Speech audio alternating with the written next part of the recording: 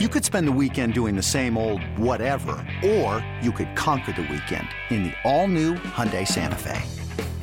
Visit HyundaiUSA.com for more details. Hyundai, there's joy in every journey.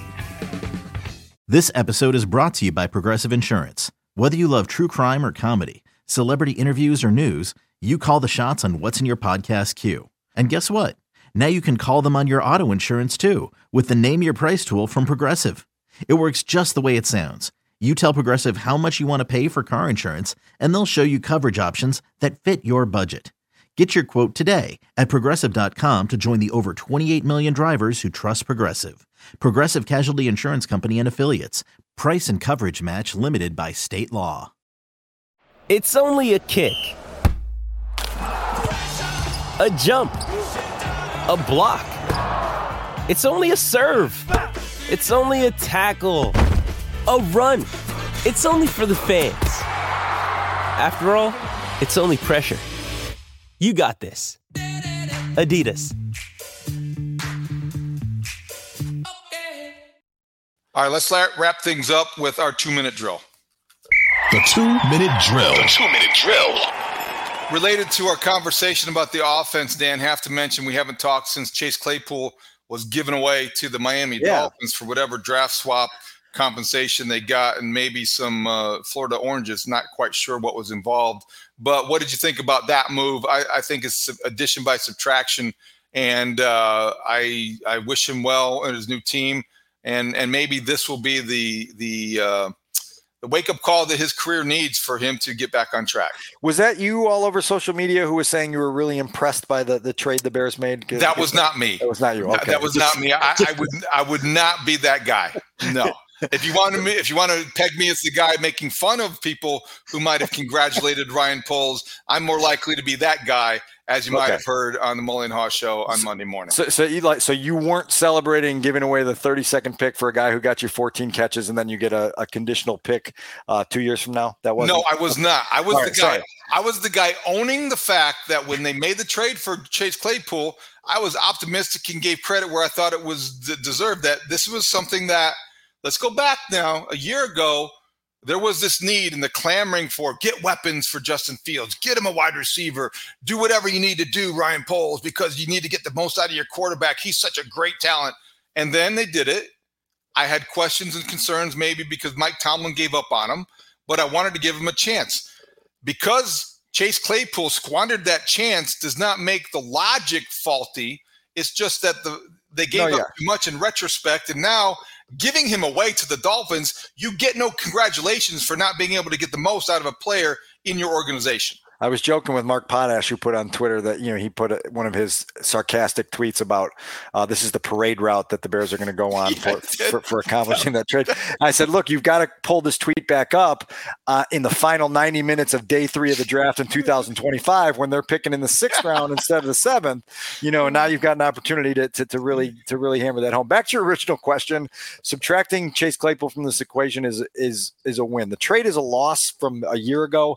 Getting rid of whatever that was, whatever that juju was in that room, whatever just the headaches and the emotional fuel you have to spend trying to deal with high maintenance issues. Like just get it out of here. This team is not in a position to deal with diva tendencies from a guy who didn't produce like anything, And so look, like. Hey, it's Kaylee Cuoco for Priceline. Ready to go to your happy place for a happy price? Well, why didn't you say so? Just download the Priceline app right now and save up to 60% on hotels. So whether it's Cousin Kevin's Kazoo Concert in Kansas City, go Kevin, or Becky's Bachelorette Bash in Bermuda, you never have to miss a trip ever again. So download the Priceline app today. Your savings are waiting. Go to your happy place for a happy price. Go to your happy price, Priceline. Farewell. Best of luck in Miami. Maybe Mike McDaniel can unlock something, and maybe Chase Claypool being in an organization that looks like it's on its way to a deep playoff run in January will be a better situation for him. You heard Cole Kmet last week say, like, Chase is a little bit easier to deal with when he's winning a lot, right? And so maybe the change of scenery in that regard will be helpful, but like I wouldn't turn my head over my shoulder for a second if I were Ryan Poles at this point. You take the L on the 2022 trade. You feel satisfied that DJ Moore is here and that we will probably never have to think about Chase Claypool again from this point. Addition by subtraction, I agree. All right, defensively, Greg Stroman Jr. had himself a very strong game. I thought it was interesting because the team that drafted him was in Washington, and then he comes back.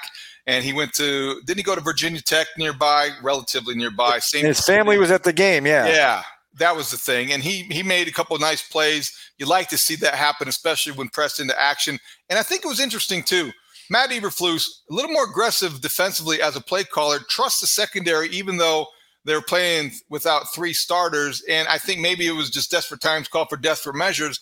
But Greg Stroman Jr. also made that look like a wise decision. So Greg Stroman was one of the players I talked to post-game at FedEx Field. And I just want to share kind of behind the curtain look at our job at certain points, because it had been, I think you said 346 days since I had been in a winning post-game locker room.